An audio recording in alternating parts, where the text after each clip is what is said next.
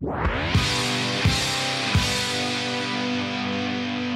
and welcome to this week's episode of The Giant Pod with me, Andy Rintmore. My guest this week is Michael ALAGO. You may know him from the documentary Who the Fuck Is This Guy? He is also the author of I Am Michael ALAGO. He is very famous, I guess, in the A&R scene in the music industry, most notably for signing Metallica, pulling them off of Megaforce Records and signing them to Elektra Records. He is also responsible for signing a band that changed my life, The Misfits, to Geffen Records for their second era, their Mark II lineup, I guess. Trigger warning, we talk about sobriety, alcoholism, we talk about drug addiction, we talk about his battle with HIV, and we talk about his battles with AIDS. We actually discover in our conversation that we've been at two of the same gigs together, which is very strange.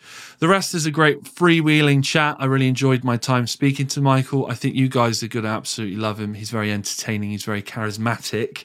It's a great pod. So without further ado, here it is. This is Michael ALAGO on The Giant Pod. Enjoy.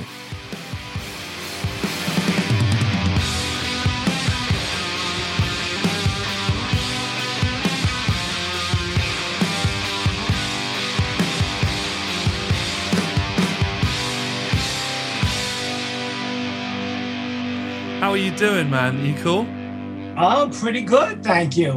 You know, it's a crazy world we live in. Everybody thought that 2021 might be a little different than 2020. Hasn't happened yet, really. You know, since this pandemic, I've been home most of the time. Yeah, I guess that's the sort of the lot. Like last year, I couldn't tell you. Last year there was some life events that happened, but which I won't go into because they're not very interesting. But it's just that people say, "Oh, when did that happen?" I go, I had no idea, don't know, because time became irrelevant. Well, I argue with people now about what day it is. And, if I don't look at a calendar, you know, Monday could be Thursday, or Monday could be still Sunday. It's just very strange, I have found. And, you know, what's stranger is as we speak, you know, I know how to keep myself busy. And when it's been beautiful weather out there, I've been shooting a lot of black and white portraits on my iPhone, which is all I shoot pictures on these days. It's easy. I love the effect of black and white squares. So I've been working on this project called Art in the Time of Coronavirus. And a couple of the pictures just got published in Paris, France, not Paris, Texas, and in New York. They're very interesting. They're very beautiful. And of course, you know, I did them outdoors because I love natural light, and stood, of course, 6 feet away from the subject. But, you know, the common ground is that we're all in this together. And the other common ground is that everyone has to wear a face covering. So they've been really, really beautiful. So when it's been nice weather, that's what's been keeping me a bit sane, going outside and being able to shoot a beautiful photograph. So tell me about your art, because the reason this conversation is happening is because I saw your film, Who the Fuck Is That Guy?, on Netflix quite a while ago now, and I posted it on my Instagram, and you saw it and you commented, "Thank you, you know, whatever, for watching the film," and we spoke about possibly sort of collaborating on something like this. But at the time, I didn't actually I wasn't sure if I was going back to radio or not. So here we are finally. But at the end of that film, which I understand, you know, I appreciate is maybe, how old is that film now? 5 years? No, well, it started on Netflix through 2017. Right. And we had a 3-year contract with them, and the 3-year contract is up right now. Yeah. Okay. So that was sort of the end of your film, wasn't it? Was that you were doing photography? That was kind of, I think, if I remember rightly, where we left off with you. So tell me about your art. It's a lot of male subjects. There's lots of muscles on show. Yes, that's all I know about art. Men, muscles, and scars. Yeah, listen, I was a professional A&R person for 25 years. I loved my job. I really did a great job. I don't say that with any ego because I have no ego whatsoever. Really, I don't. But I always loved photographs. I love the stories that pictures tell.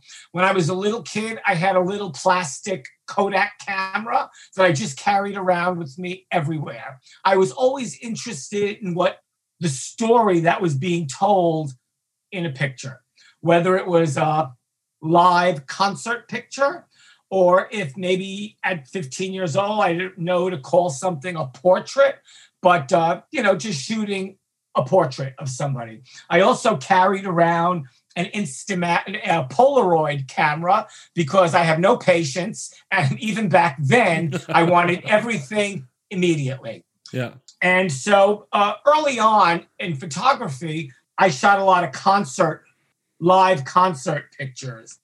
And that was okay, but it wasn't telling the stories yet that I wanted to tell in a picture. So after my 25 years as an A&R person, I just thought, I'm going to professionally take pictures. I only had 1 year at the School of Visual Arts for photography, but I always thought that I don't want anything to be perfect. Everything just has to have a feeling. And if you capture a feeling when you take a portrait of somebody, that means I did my job and they gave me back something and they did their job. So all that to say, shoot what you love. So I thought, well, I'm going to shoot men. I'm going to shoot muscle men. I'm going to sometimes shoot them naked. I want to see what kind of tattoos they have, what kind of scars they have, because I want the picture to tell a story. And inevitably, the pictures did. So I did 3 books of male erotica, and I'm just kind of done with that because I kind of feel like, I said all I wanted to say in those pictures. So now I kind of discarded my cameras as well, and I use my iPhone for everything. Even my last book, Beautiful Imperfections, it's a 10 by 10 square book, and I shot it all on the iPhone. I love the immediacy of it. I found an app called Hipstamatic, and in that Hipstamatic app, I found a beautiful black and white faux film. And everything is a square because I love anything in a square. So I take pictures now with that iPhone. I shoot backstage stuff. And even when I'm backstage, if I see Billy Biohazard, I'll say, come to the bathroom with me. And everybody looks at me like, what are we going to the bathroom for? Because it has good fluorescent light. And this app loves fluorescent light. I got the most beautiful picture of Billy, quiet, eyes closed, just tucked in a corner. And just the pictures really do come out beautiful because I know what I want from somebody and I just know how to get it. And usually I can get those portraits in 10 minutes sometimes. So whether it's Billy, whether it's Rob Zombie, whether it's this gal I met backstage at Slayer whose face was half tattooed and she was so beautiful that I said, I know we don't know each other, but can we go to the bathroom together? Because I want to take your picture. She looked at me a little odd, but everybody in our circle backstage at Slayer just looked at her and said, it's okay. I wasn't going to attack her or anything. Her name is Chris. I think she lives in the Midwest. She's so beautiful that it's crazy. And I took 15 minutes to shoot her portrait, and I got 5 or 6 things that are just so devastatingly beautiful because she was into it and surprised, and I was into it. And so, when you connect with somebody, things can just happen immediately. So my next book, I want to be just portraits. I might just put some of these photographs from my new project, Art in the Time of Coronavirus, in there, because everything is black and white. So I'll just kind of make it all work. And I don't know, that was a long-winded answer to your question. No, it was great. I loved it. What was so beautiful about... Well, her face was angular. She had a beautiful jaw, beautiful nose. Her eyes were just magnificent. And, when she had a certain charm and charisma about her, and that half her face was tattooed, and it made her even more beautiful and more different. And so I just thought I had to have a picture of this person. So I guess with your background in being an A&R artist and repertoire guy, you have the sort of the ability to know when someone's a star, when someone is very interesting, when someone, you know, I guess you can look at people. I'm very much the same. I can look at people and think, yeah, you've got something going on that's very interesting that I want to know about. Mm-hmm. And that's generally how this podcast seems to go. With the people that don't have a massive sort of, don't have a profile such as yourself, but still want to talk to them, it's because I've recognized something in them which I think is almost like a star-like quality, or at least you get the vibe. Do you feel like you have that knack? You see someone and you go, yeah, I need to capture something about you. Yes. I mean, I know the difference between good and great. It's just something innate in me that I recognize that in others. I'll use James Hetfield as a perfect example. So it's 1982. I'm working at the Ritz. I'm a booking agent there. And me and my friend Phil Cavano from Monster Magnet go to Lemoore.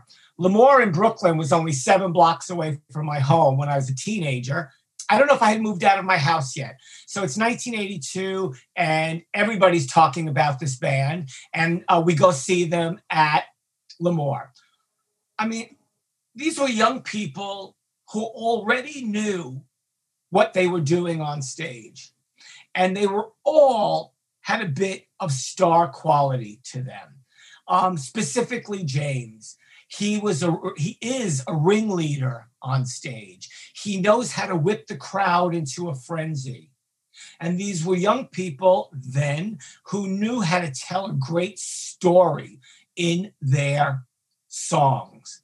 So, when someone can take you on a journey, and when somebody is fronting a band and people go insane over this person, there are signs there that this is going to develop into something big. And it did. So, the same thing with John Lydon. I didn't discover John, but I loved the Sex Pistols. They made that one extraordinary record that was a landmark record that also helped change the landscape of rock and roll and punk rock and the merging of the two. So when John was labelless for a moment, I thought to myself, I love this. Oh, well, you know what? I'm sorry. I have to backtrack. By 1983, I was booking the Ritz. Bow Wow Wow was supposed to play. Malcolm McLaren called me and he canceled the gig. I was like, the gig is sold out for 2 nights. What are you talking about? He said, well, Annabella is underage. She can't come here. Her mom won't let her travel overseas. And I said, well, when you booked this 2 months ago, she was still underage. And, I think Annabella and some other people tell it a little differently, and that's okay. I was like, I'll pay for her mother to come here. And he was like, nah, we're not coming. And I thought, I have 3 or 4 days. I don't know what to do. It's the weekend. Everybody goes out clubbing on the weekend. And these shows happen to have been sold out. I don't remember how I found out. Public Image Limited were in New York. They were on a press junket promoting their record, Flowers of Romance. I didn't know John yet. It's May of 1981. I call, I think it was Liz Rosenberg's office at Warner Brothers in New York. I let her know who I was and what I did. I think she knew because I made kind of a name for myself already at the Ritz.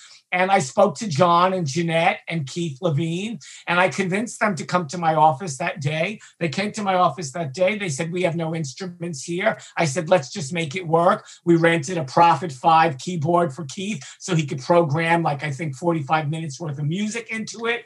And we said yes. We had no idea what the heck was going to happen.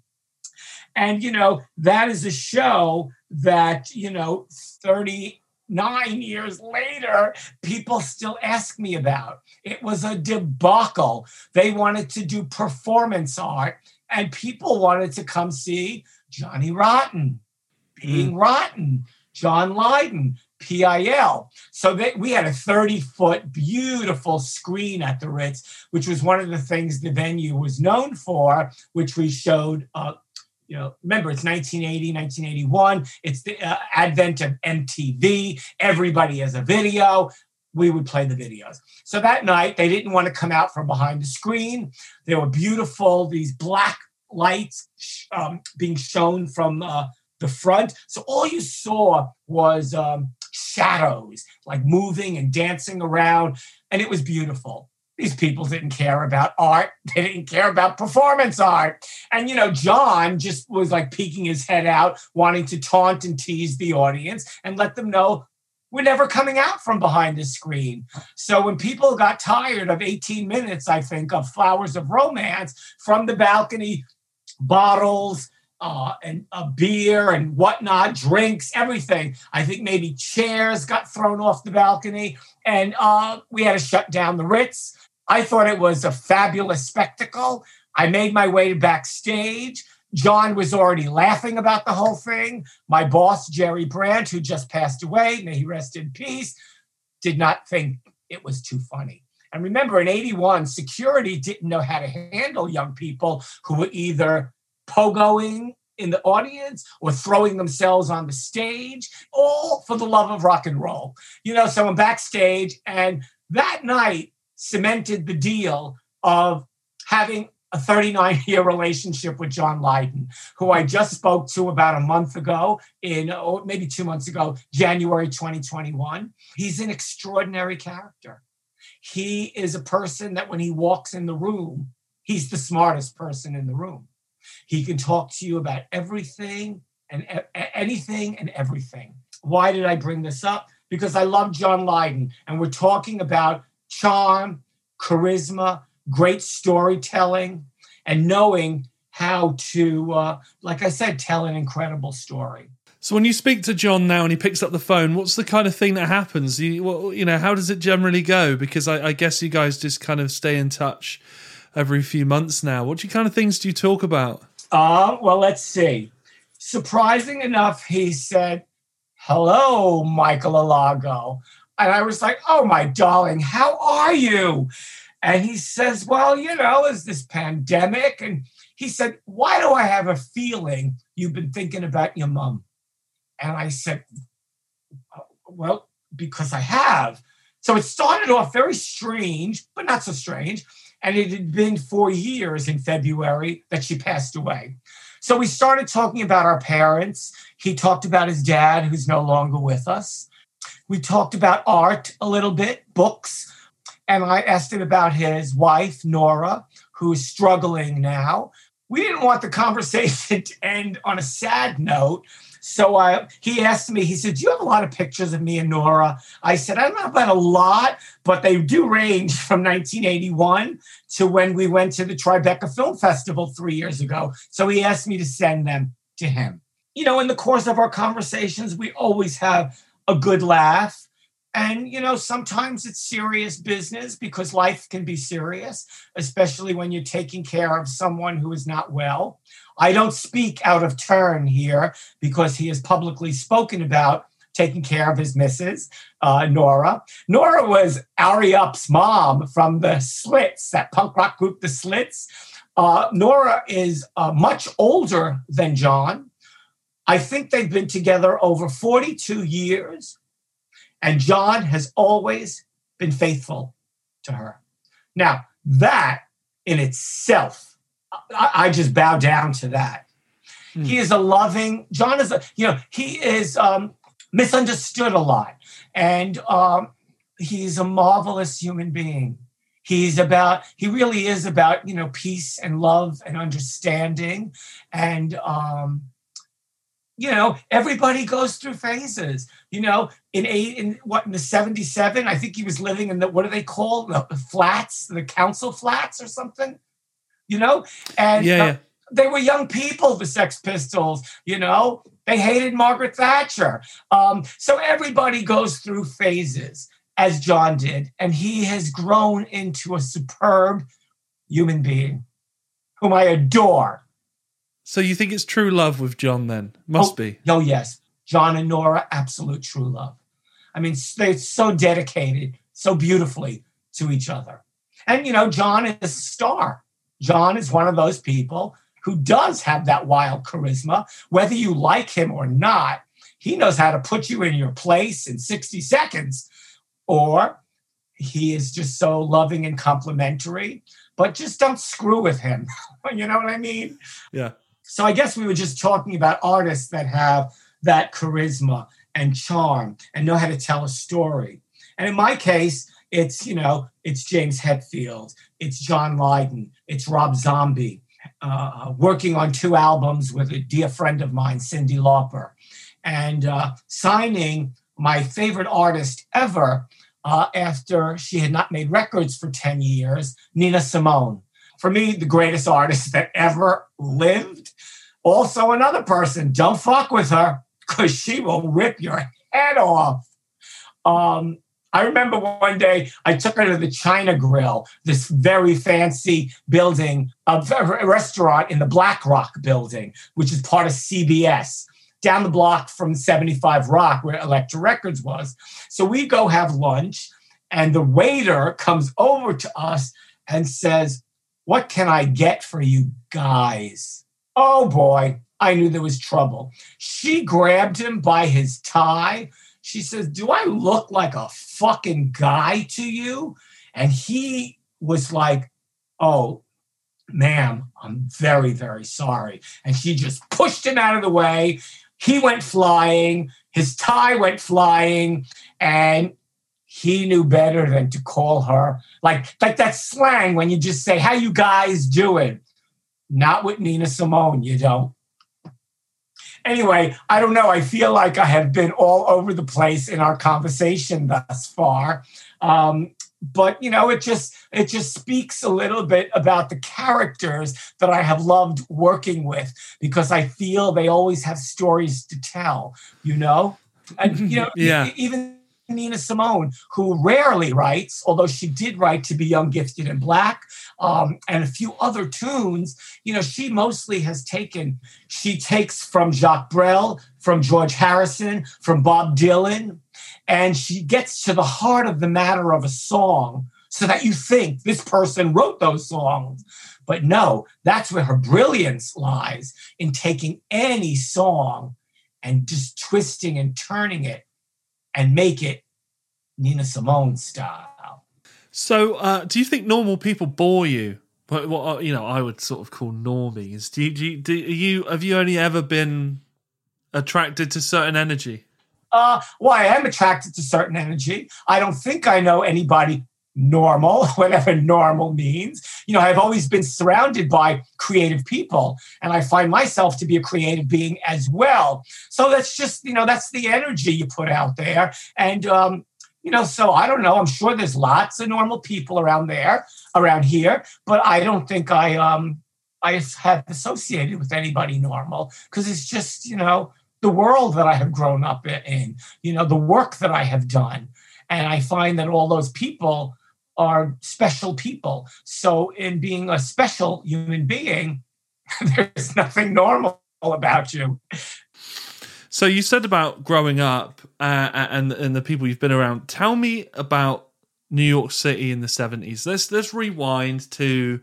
Sure. To where your film sort of begins. You're talking about New York in the 70s. And I guess growing up, being gay in the 70s in New York, which is probably an easier place to be gay in America in the 70s, but I'm sure it had its own challenges. Sure. I grew up in Brooklyn, Hispanic, gay. I always had this bit of bravado about me. And I don't think I was ever in the closet. And I always thought from a very young age, you were either going to like me or not. And I really didn't care. I graduated from high school in 1977, but I had already been going to CBGB and Max's Kansas City. And I was in the thick of the punk rock scene. I used to purchase a newspaper, and the Village Voice had everything in there from music, art, theater, politics, and porn. I loved everything about that newspaper except the politics part of it. I was just like too young to think about any of that.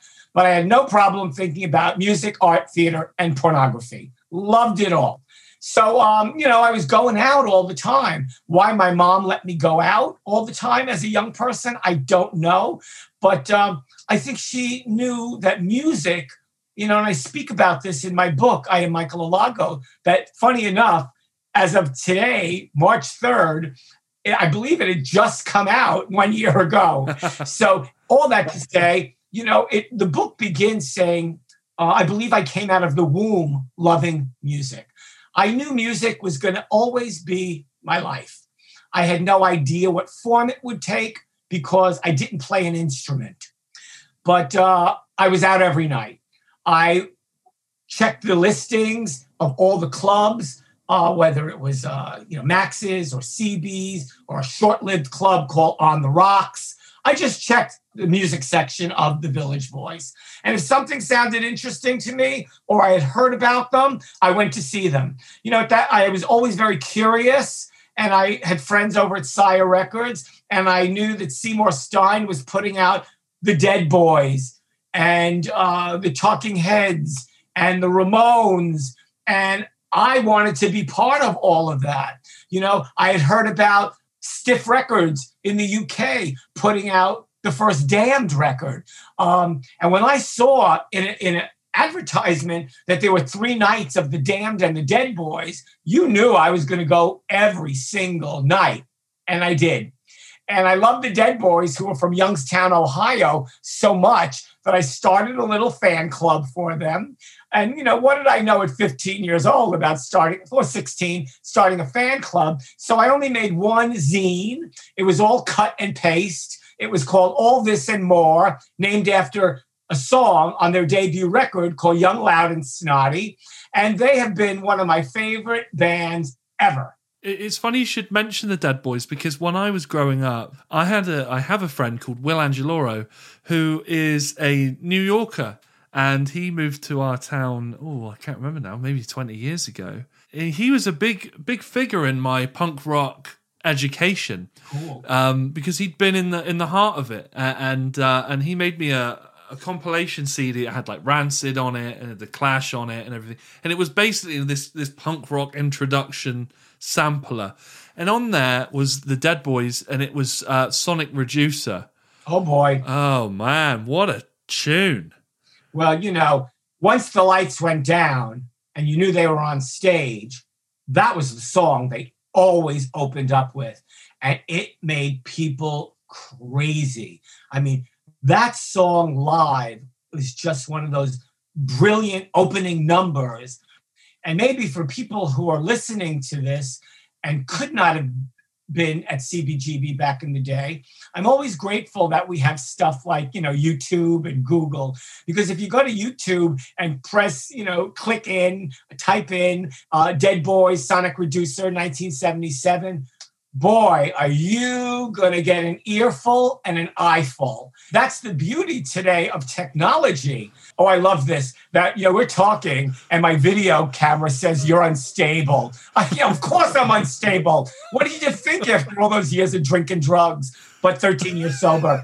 So, it's a great platform, YouTube, that you could see all those things that you wish you saw back then. You could see the Damned and the Dead Boys and Eddie and the Hot Rods, Deaf School, Suicide, Blondie, Patti Smith, the Ramones, 1974, the Ramones, 25 songs in 17 minutes.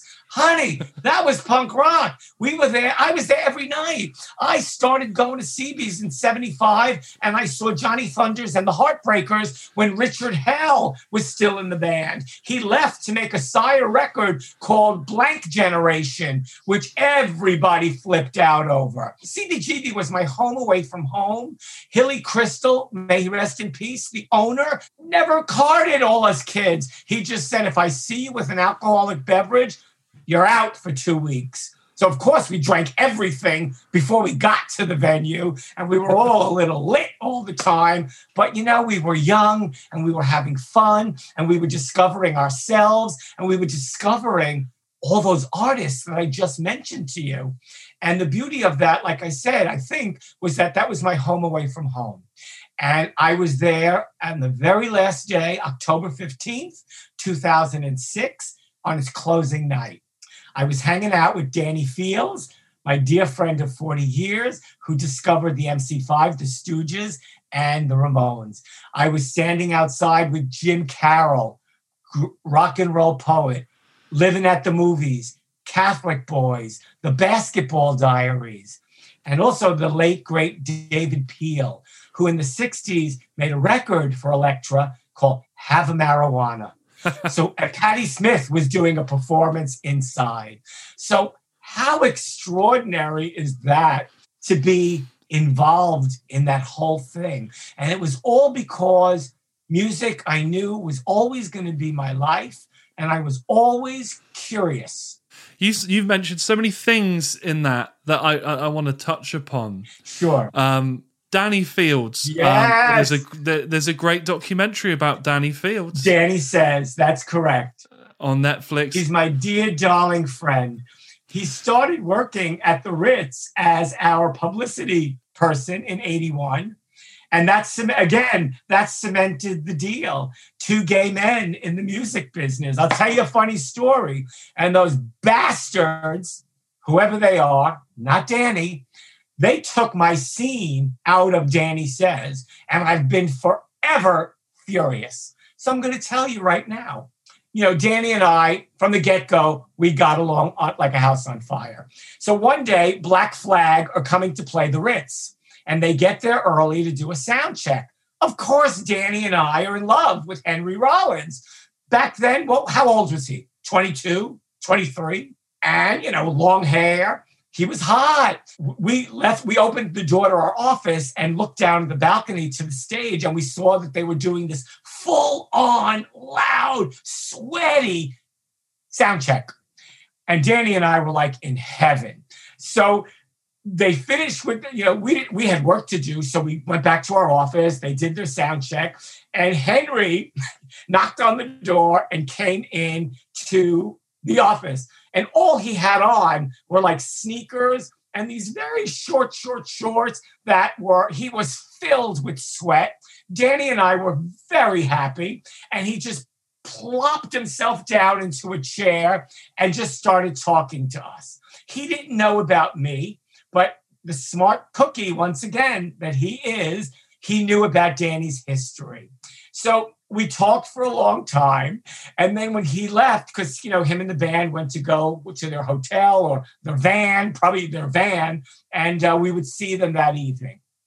The minute Henry got up from the chair, Danny and I leapt to the chair and smelled the chair. It was very Spinal Tap, like smell the glove, but it was Henry, and we wanted to know what he smelled like. Do you believe that those damn people edited me out of Danny Says, but at least I got to tell you the story here? And somewhere on YouTube, that video clip exists. I'm sure that's not the question you asked me, but it was the answer I gave you. Yes. Well, thank you for that. That's a great story, that is. And I touch on two others that you mentioned in that. Jim Carroll. Is that the Jim Carroll band with the song "People Who Died"? Yes, of course it is. Yeah, that was also on that disc that I was given. Oh, how marvelous! Is your friend still with us? Yeah. Yeah, tell him I said thank you very much for enlightening your head. And I tell you something else. Blank Generation was on that as well. Oh, isn't that something? He also introduced me to what's the Peel? David Peel. The David Peel sessions. We Are From the Lower East Side. What's that? It's it might even predate the Stooges and the New York Dolls in proto-punk, in what we consider to be the punk sound. Wait, and who are you saying? From David Peel. Yeah. Yeah, there's a song called We Are From the Lower East Side. And whose song is it? It's from David Peel. And if you listen to it, it's punk rock, but it predates New York Dolls and the Stooges, I believe. I think it's 71 or 72.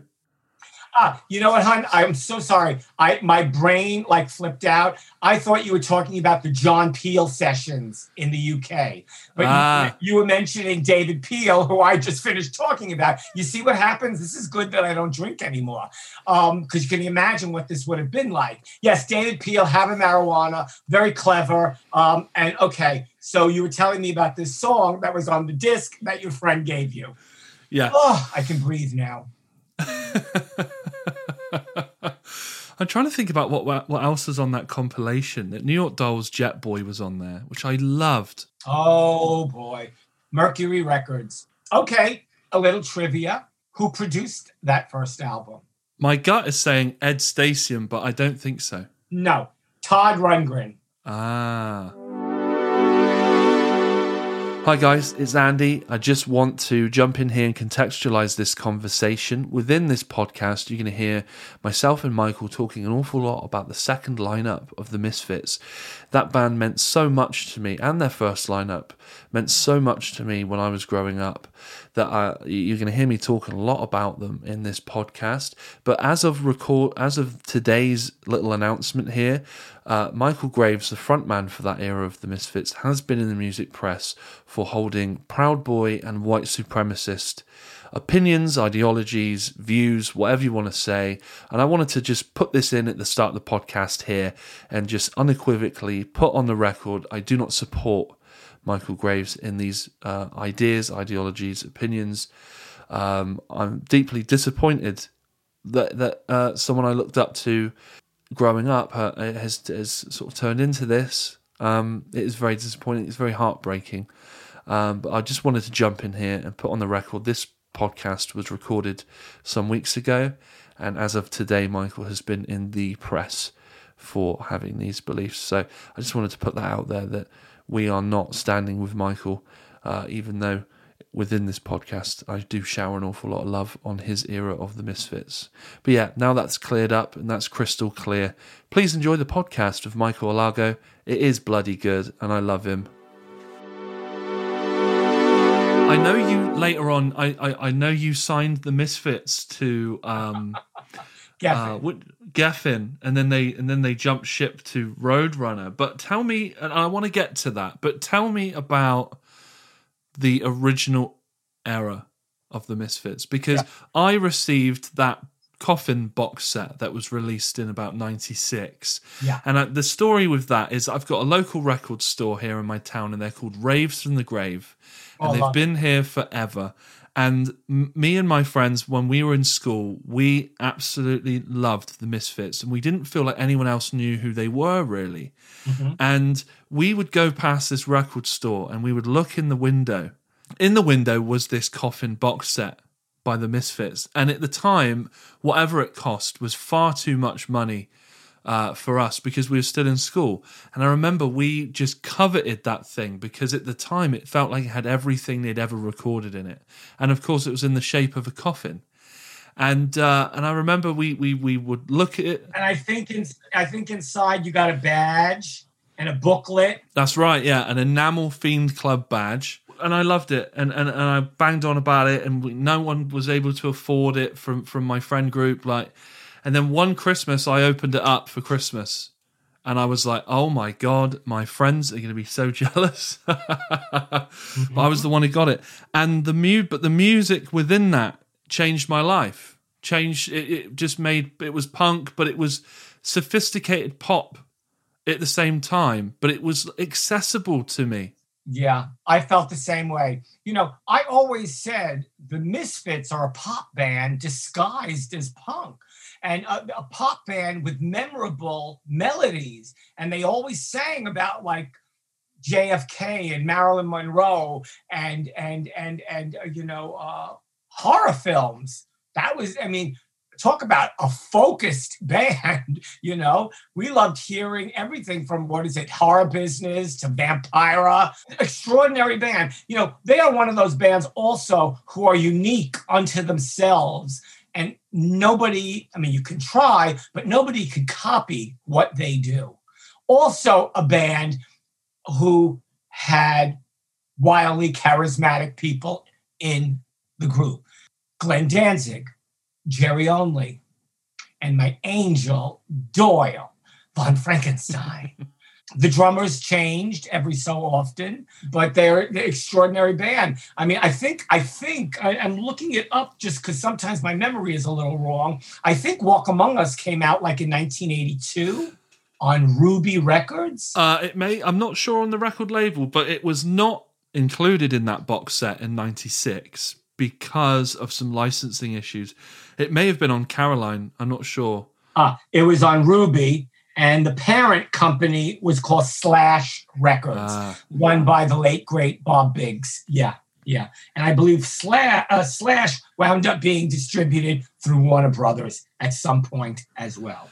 Yeah, I've got some Slash records that they did some Faith No More reissues, and I think they did the original Faith No More, possibly. But yeah, I've met Jerry twice maybe. Always as a fan though, just sort of at the show, he'll walk past the queue or whatever, but it only took one time, and then the second time he knew me. You know what I mean? He knew who I was. Obviously, you can't see it here, but I'm 6'9". I'm a big guy, so what? Yeah, 6'9". Oh my Lord! Okay, great. That's why we're called the Giant Pod. There you go. Here we are. And so I guess, he would, because how tall is Doyle? He's a big guy as well, isn't he? He must be 6'5". Yeah, he's got to be 6-something or 6'5" with those boots on. But he's definitely over 6 feet. Yeah. Not as tall as you, but definitely 6 feet plus. Yeah. And I've just, I just get the feeling that it was, I always remember, I went to see them in Bristol, and they were playing, it was where Des Cadena was with them. And it must have been when they did that Black Rain, the Devil's Rain, whatever it's called.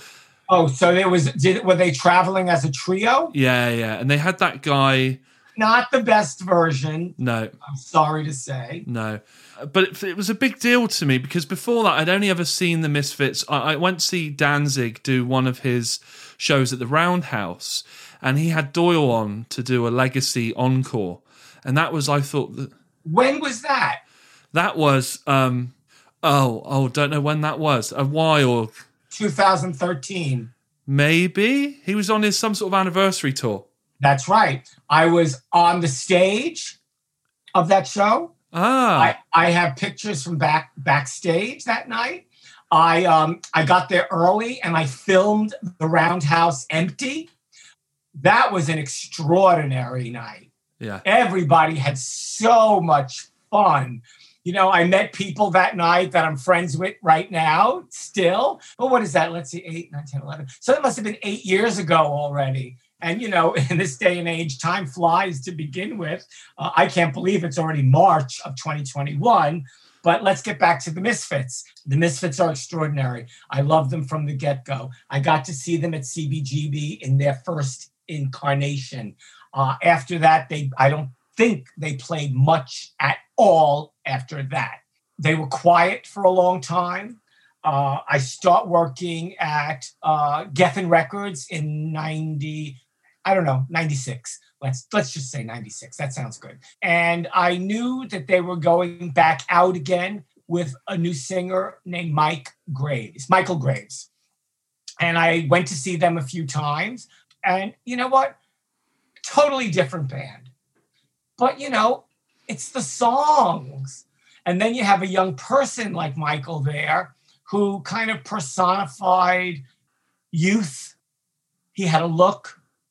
And he knew how to sing those pop tunes, And of course, people are not going to love Misfits the way they loved them during Static Age, Walk Among Us, all of those great songs and records. But, it's nice that Michael filled the shoes that he was asked to fill. And the shows were just always so much fun. So at some point, I believe in... 97, I made a record with them while I was at Geffen Records. The record is called American Psycho. Ow. Hold that thought, people. So Michael has disappeared. I disappeared. I'm sorry. This is a whole day about me going back in the closet, believe it or not. So I know your audience can't see this, but There's I made a record with them called American Psycho, produced by my friend Daniel Ray, who was in the Masters of Reality, and he wrote Pet Sematary for the Ramones, and it was mixed by Andy Wallace. And we love Daniel. He always spoke so highly of the Misfits, and he loved them so much that I knew he would do a good job. We had the great Andy Wallace mix the record because we loved what he did with Slayer. And, I had him produce my first White Zombie record that came out in 92. So it was really, I thought American Psycho is an extraordinary record. It's a fun album. We made some great videos from that record, like, there's, I think, Don't Open Till Doomsday. But the great one is Dig Up Her Bones. Yeah. It was almost a little unfair that I signed them to a major because, when you work for a major, people are a bit corporate, believe it or not. I was anything but corporate ever. The record just didn't do what the numbers that corporate wanted it to do. I had a lot of fun with them that time period. I went on the road with them to Spain to support that record. Drew Stone, who produced Who the Fuck Is That Guy? A Fabulous Journey of Michael Alago, came on the road with us because he was managing a little band that I adore from New York called Sub-Zero. All I remember about that tour is I was drunk every night, and me and the Sub-Zero guys got into fights with people every night. And that's all I remember about Spain, believe it or not. Shame on me, but not really. Anyway, so I made that record with them, and they got dropped, and I just, I just kind of moved on. But, I've always been a fan of all incarnations of the Misfits. So for all of us who have followed them all these years, don't you think we were in rock and roll heaven when they announced that they were going to do Riot Fest in 2017?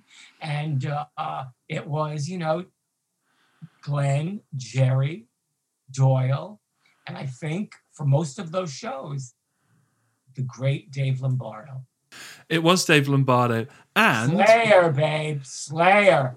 And he's the man for the job there. And also you've got AC Slade as well, who That's used correct. to be in, what was he in? The Murder Dolls? Couldn't tell you. I think he was in the Murder Dolls or Marilyn Manson or something. So one of those sort of 2000s-y goth rock acts. But yeah, so I kind of have to thank you in a way, Michael, because you signing the Misfits to Geffen gave them that second wind, which then made their original back catalogue relevant again. And I think what you did with them on that album has solidified their legend even more so. I think that, and a lot of people, you can say what you want about the second era of the Misfits, but that era is the era that dragged that original lineup and the legacy out of, I don't want to say obscurity, but pushed them. I think it really elevated them in rock and roll history. It really did bring them back to life because as a major, we did spend some money on that record. And like you said, everybody wanted to hear what this new Misfits record sounded like. And I think most people liked the album, except for those people who are diehard Glenn fans. And you can't blame them for that. So like I said, we started chatting about when they were coming back together again. Wow, did we all love that. And the beauty of that, too, is they came back in a big way. They were playing 18,000 seaters. And the staging, the staging alone blew my mind. Because if you saw any one of those shows that they did, the staging the screens were huge behind them. I liken it to being in Times Square in New York City at midnight or downtown in Tokyo. It just had bright lights everywhere and videos of everything from all the great George Romero films. It was over. I'm fumbling my words a little bit here because I'm so excited, but the staging was out of this world. And, it just complemented everything great that the band in their new incarnation again was just doing on stage and just letting everybody have it. And everybody was in fine form for those shows. And we all flipped out, you know? Can you imagine seeing the Misfits back in the day at CBGB? They go away for almost a lifetime. I make a different kind of a Misfits record. And then in 2017, they're back playing 18,000 seaters. And, you know, everybody wanted to see the Misfits.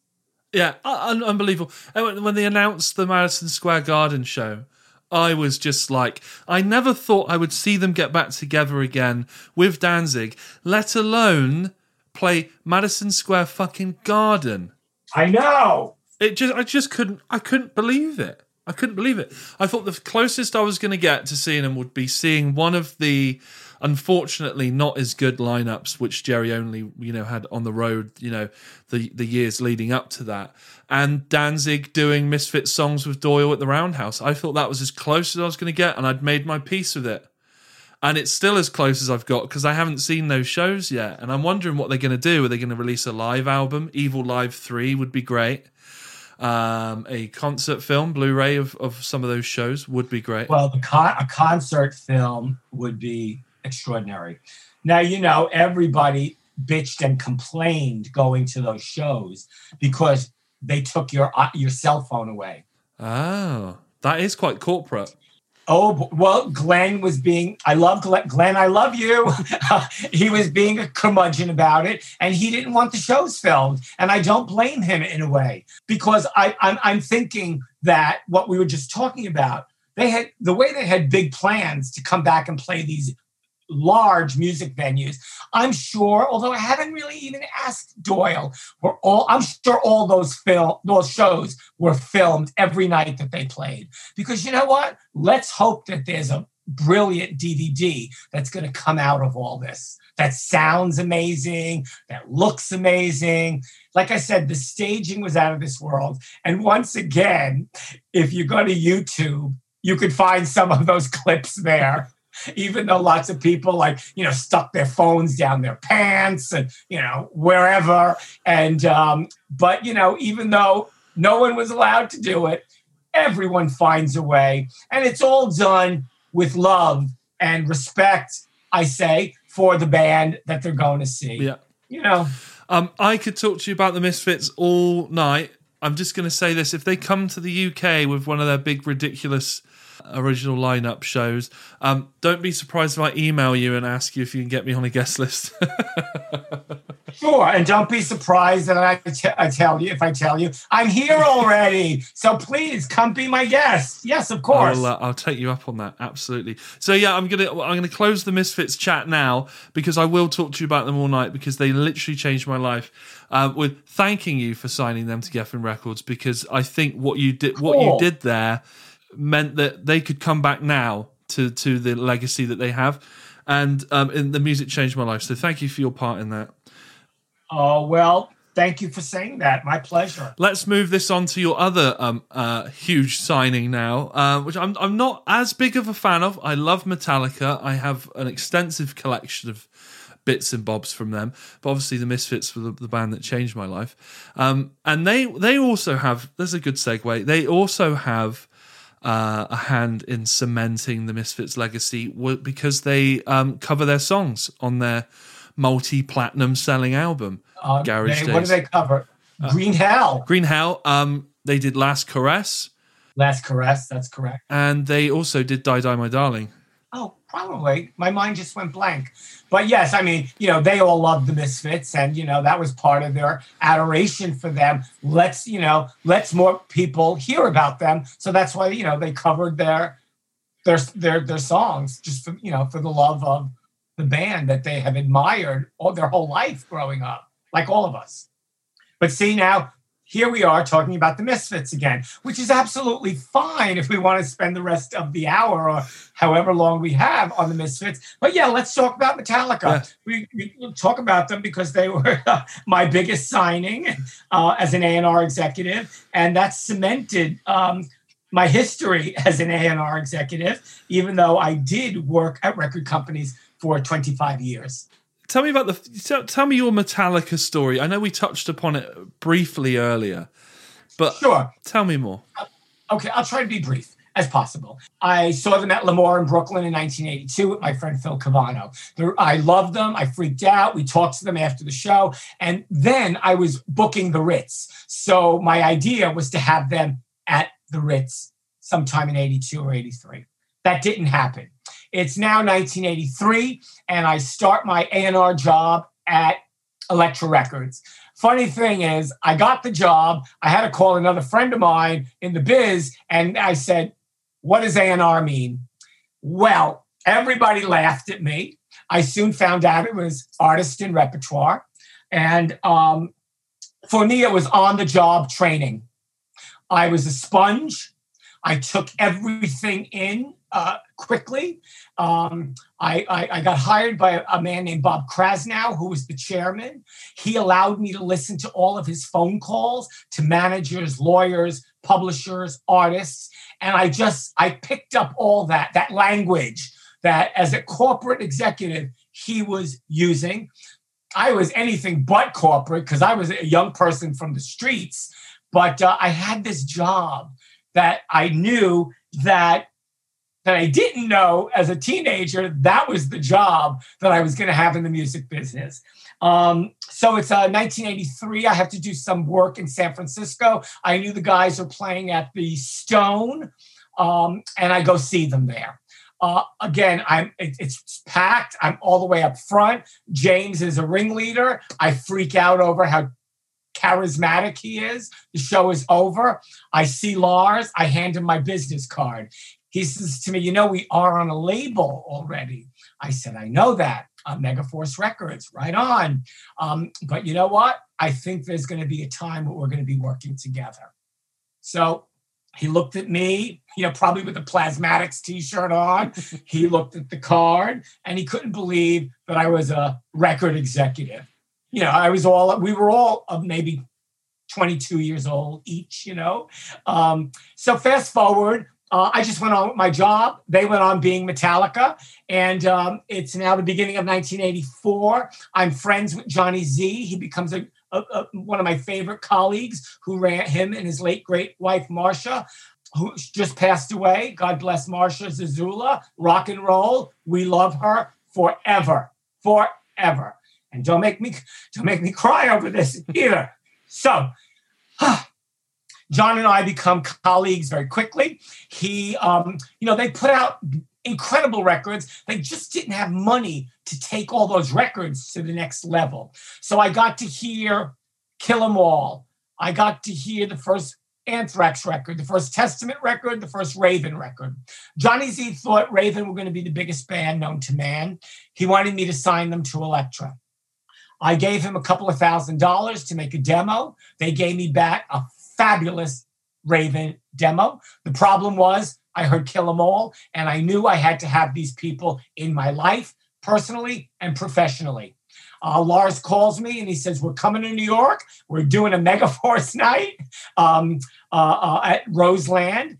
Fabulous music venue on West 52nd Street that had already been there 50 years. They tore it down a couple of years ago. Damn them, the city of New York, having no respect for history. So they come to New York as part of a triple act bill, Raven, Anthrax, and Raven, and sold out, probably 3,500 people. I go to the venue. I'm drunk. Hello, what else is new? And they were in the middle slot. And because of all the hoopla and the underground excitement that they had been causing the last at least 2 years, they've been the most talked about underground metal band because of an early cassette that came out called No Life Till Leather. That was one of the things, other than all the flyers that people were handing out, like come see my band, everything was DIY, do it yourself. So anyway, that night, they blew the roof off the place. The other acts were terrific as well, but really they were the ones creating that buzz, unlike anybody else at the time. The show is over and I go backstage, still a little drunk. And I bang on the door and I make my way in and I see Lars and I'm hugging everybody and carrying on. They're looking at me like, who the fuck is that guy? So Lars says, James, this is Michael Alago from Elektra Records. And they looked at me as if we're putting our lives in the hands of this person. And yes, they did. We got along famously that evening. The next day, I had them in my office in a conference room. We'll backtrack just a little bit. Johnny Z was not happy with me at that point in time because I told him, I'm giving you back the demos you did with Raven for Elektra, but I do want to sign Metallica. Now, of course, I don't want to go through the whole rigmarole, but I do talk about it in my book. I Am Michael Alago, Breathing Music, Signing Metallica, Beating Death.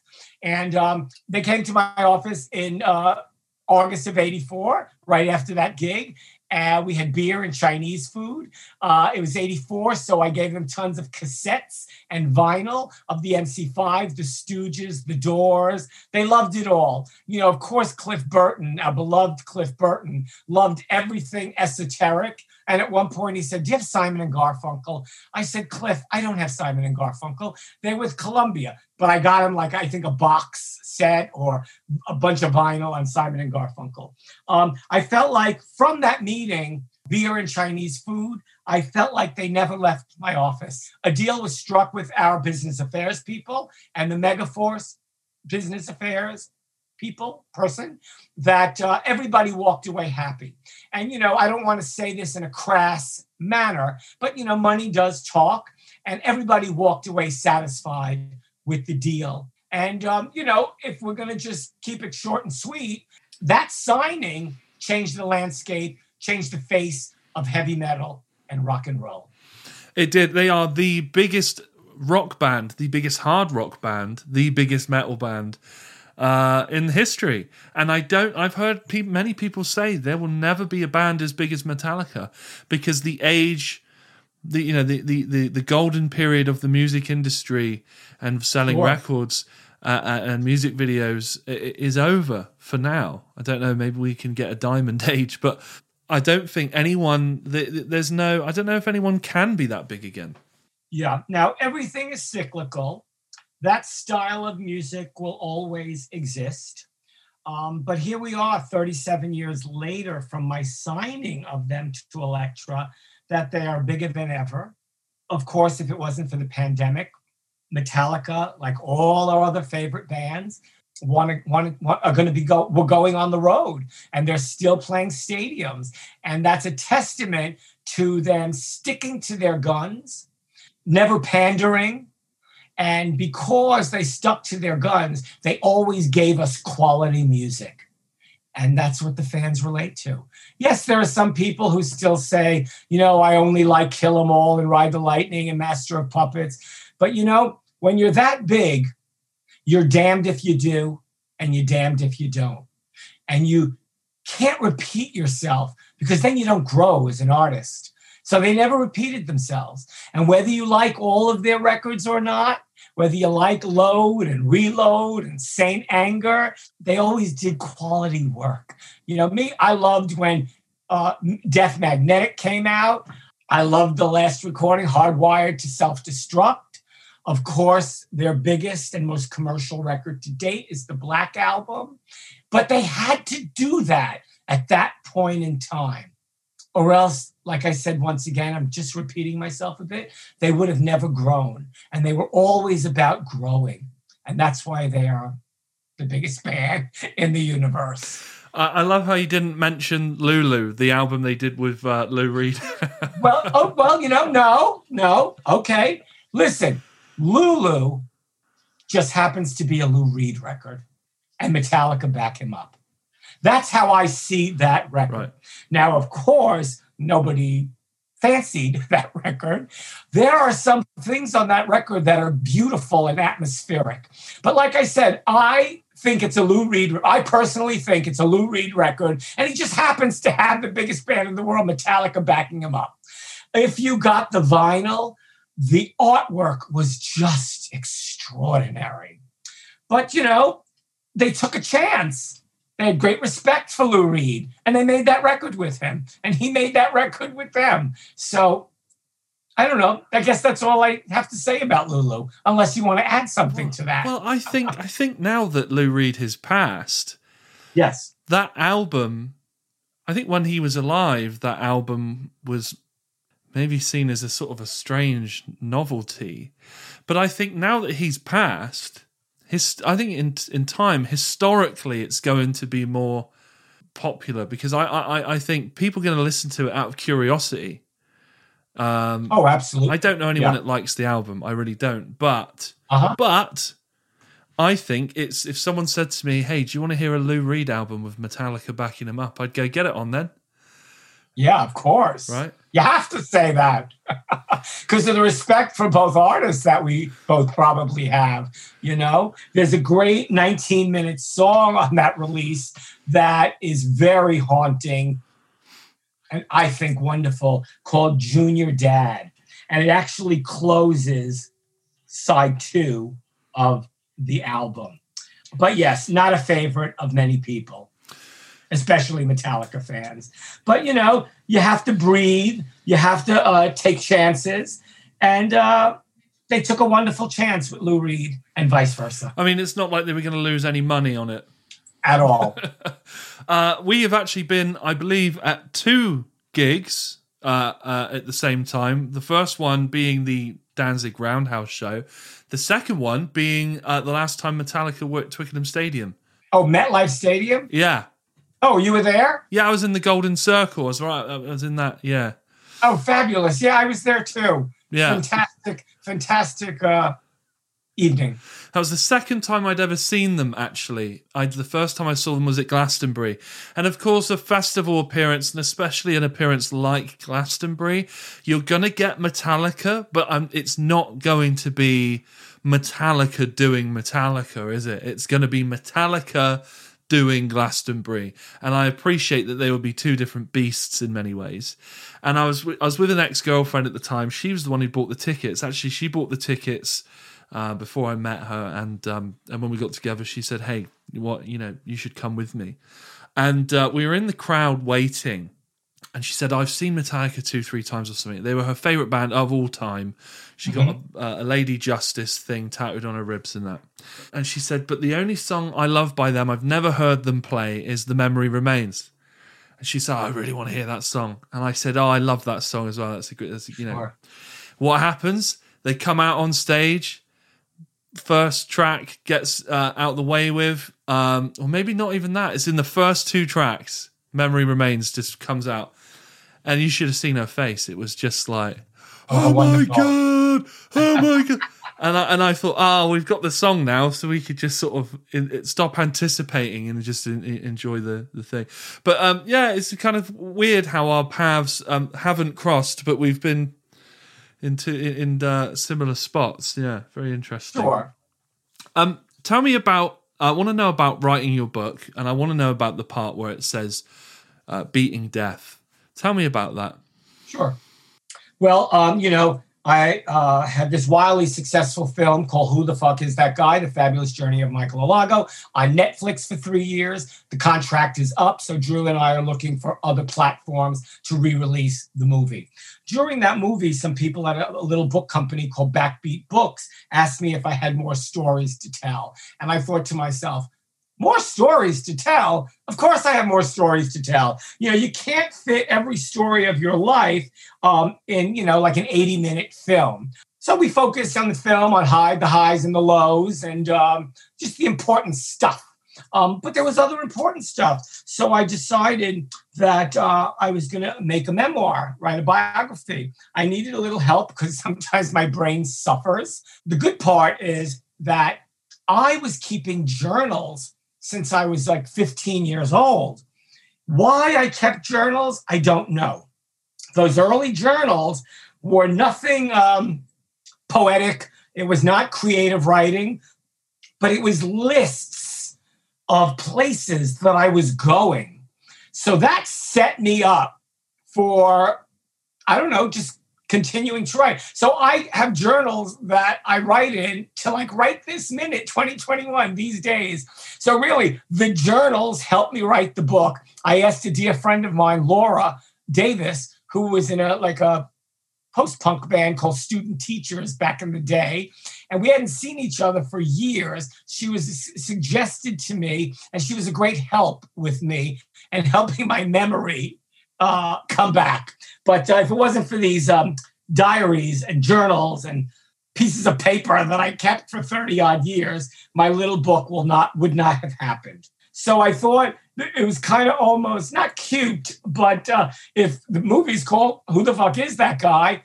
I figured I'm allowed to call my book I Am Michael Alago. And, breathing music suggests, like I say in the book, I came out of the womb loving music. Yeah. Signing Metallica is just what it says it is. And we just spoke about Metallica. And Beating Death. Beating Death is, at first I called it cheating death, but you can't cheat death.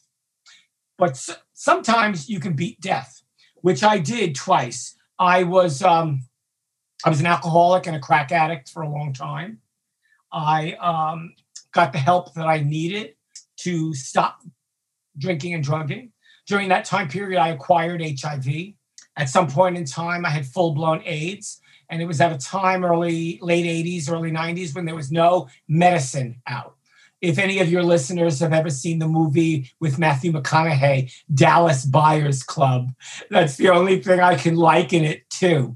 I was very ill. I had something called wasting syndrome, where I shit everything out, I vomited everything out, and that happened. I was just on my sofa at home for a year. Everybody who came to visit thought I was going to die.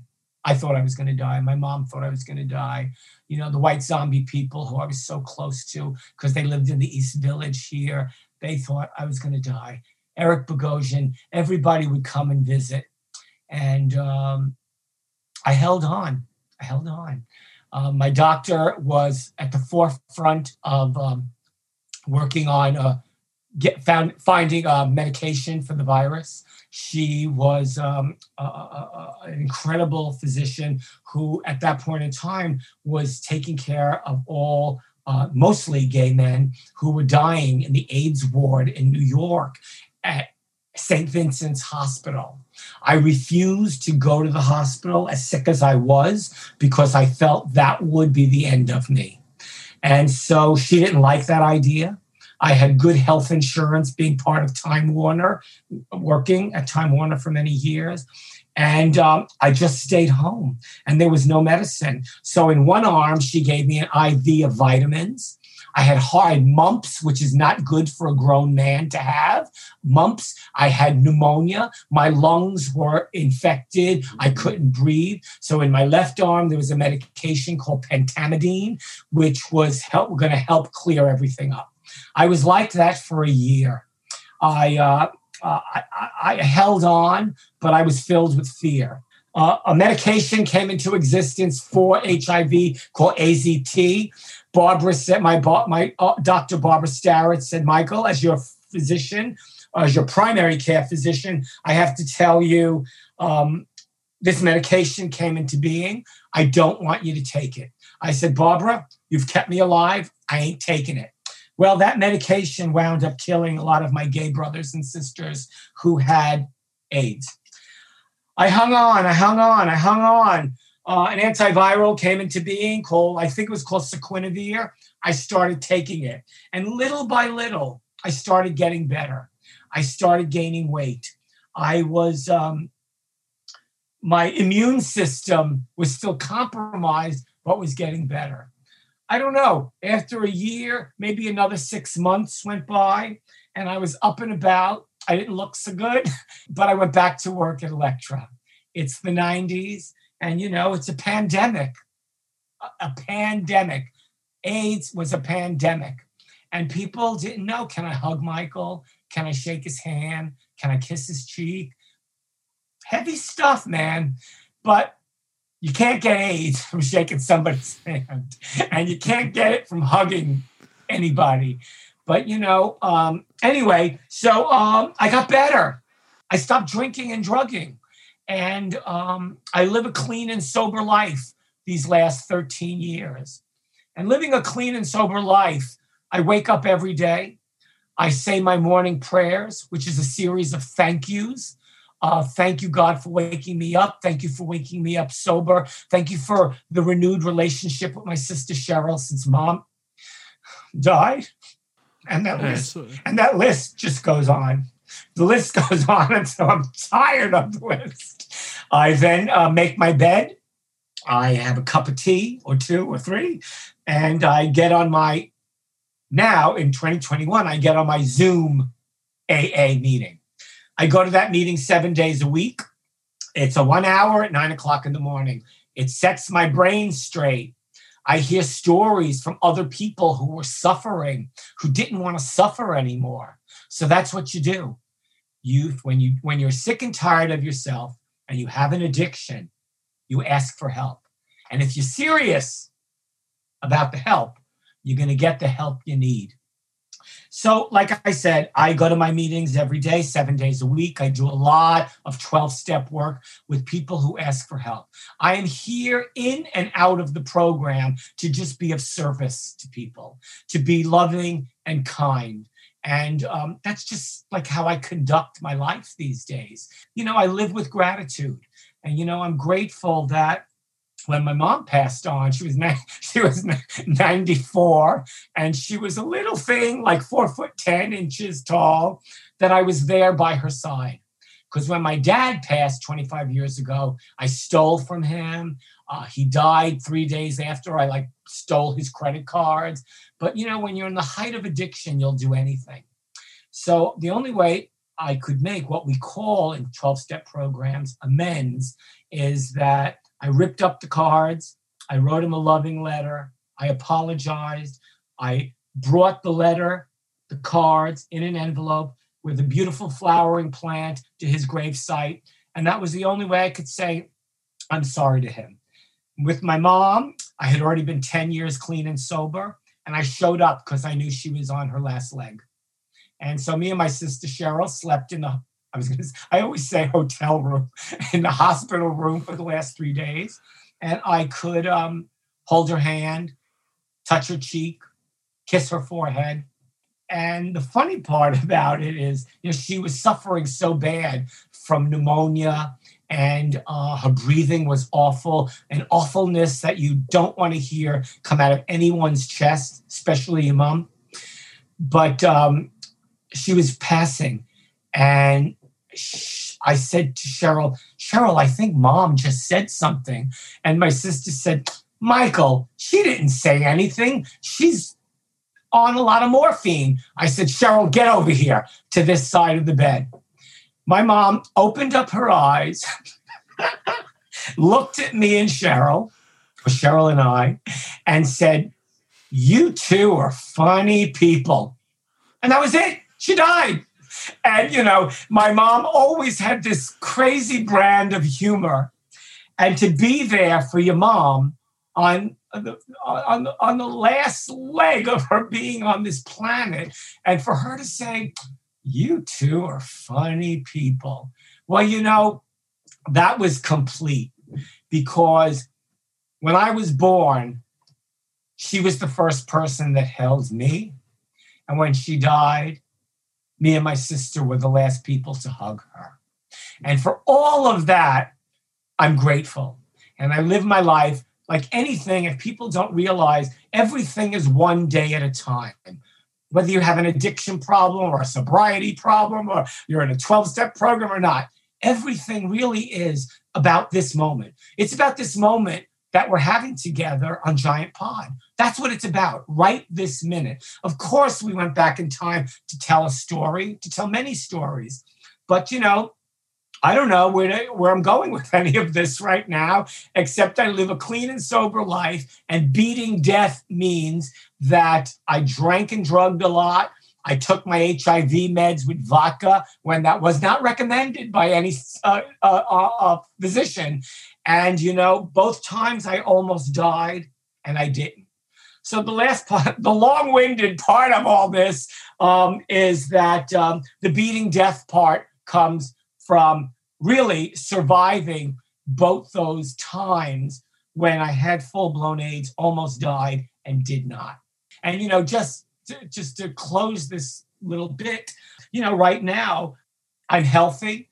They can't find the virus. My viral load is what they call 0. Can't find it. Now, if that, after all those years of drinking and drugging, if that didn't kill me, man, I'm glad it didn't kill me because I feel I have more stuff to do on this earth. But that's the story of the book. And just to be shameless about the whole damn thing, you can go to Amazon.com, and I think worldwide Amazon, you can pick up a paperback copy of I Am Michael Alago. I definitely would like to get my hands on a copy of that book, actually. Yeah, I'll send it to you, sure. Oh, that would be really great of you. Thank you very much. I'd really appreciate that. Yeah. And I appreciate what you said about being in the moment. And I do appreciate how honest and open you've been during this whole interview, because there's been a couple of times where, you've been close to tears during this conversation. I get the feeling that, you do wear your heart on your sleeve. And I'm just wondering whether that's always been the case or whether this is something you've had to learn to do, is just, live with this honesty with yourself and others via the 12-step. Again, this is not ego, but I've always been a kind person. I love people. When I wasn't actively using, I always told the truth. People admire the truth. And when you tell the truth, it gets to that person. And maybe you're giving something to someone that they didn't know that they had inside of them. So, the truth, as they say, the truth shall set you free. And that's how I just live my life, being kind to one another. Because I always say kindness is a domino effect. You start being kind to somebody, and it's a domino effect. And it just keeps rolling on and on and on. And, some people think that's corny, but it's just part of living a true and honest life, being kind to one another. And in that kindness, you always hope for that there's going to be a better world out there because of the kindness. So I don't know. I don't know if I answered your question or not. No, I think that's absolutely fine. And going back to you saying, living in the moment. Yes. On the giant pod and everything, and being mindful. There's a Buddhist streak or a streak of Buddhism in that mindfulness. Mindfulness, of course. But I wanted to ask you genuinely, and not even really for the podcast, but just as a personal, on a personal level, this past year and however many months now, 3 months, is going to have been incredibly hard on people who have been sober for a very long time and have been very successful in their recovery. Sure. And I imagine there's going to be many, many people who will... I don't know what word you're looking for. When you fall off the wagon and you start drinking again or using again, what is it? When you have a relapse. When you relapse. Oh yeah. What about relapsing? So I was going to ask you if you've been well this last year and a bit. Sure. And good question, because I think this is part of the interview, and you can edit it any way you want. But I lived through the AIDS pandemic, had full blown, and here we are. I lived through the crack pandemic, because it certainly was. It was killing lots of people in New York. And I partook in that for 7 years. Fast forward, I was sick and tired of my bad behavior, that I thought at 47 years old, I need to get clean and sober. And I did, because I asked for help. Now, fast forward once again. All of us, a lot of us, whether you're in a program or not, we're not used to just sitting at home in what they were calling a lockdown, because that's not how we conduct our lives. We go to work, We go to concerts. We go grocery shopping. We take long walks. We socialize. And this has really, really screwed us up. Now, if you're asking specifically about a 12-step program, I think everybody who is in one is so grateful that Zoom came along, because it's a little different than being literally next to someone in a 12-step room. You can't hug them. You can't shake their hand. But when you're serious about your program, you just show up. So I knew at 47 years old, 13 years ago, almost 14 now, that I was serious about my program and I wanted a new life. And I love the life that I had, fraught with all of those things. But I knew I wanted a new life. And I wanted to wake up in my own bed. I wanted to be responsible. I wanted you to know that if I said something, I'm going to show up for it. I was reliable. And that's a wonderful thing. So that going from being irresponsible and a no-show and a liar and a thief to someone that now people say, oh, you can ask Michael anything. And Michael shows up. I show up for life. I show up for you. I show up for the podcast. I show up for AA every day. And that helps me. And it helps everybody around the world who is suffering. Go to someplace where you find relief. Whether it's Zoom 12-step, Zoom therapy, Zoom your work. There's Zoom for everything. Like there's 12-step for everything. AA, NA, OA, GA. Everything anonymous is out there for you to seek when you're serious about making yourself better. So, like I said, in this new life, I'm a totally changed person. I still, at 61 years old, have no patience. So I have to pray on that every day. But, I'm a totally different person than back then, when I was sadly in the thick of the addiction.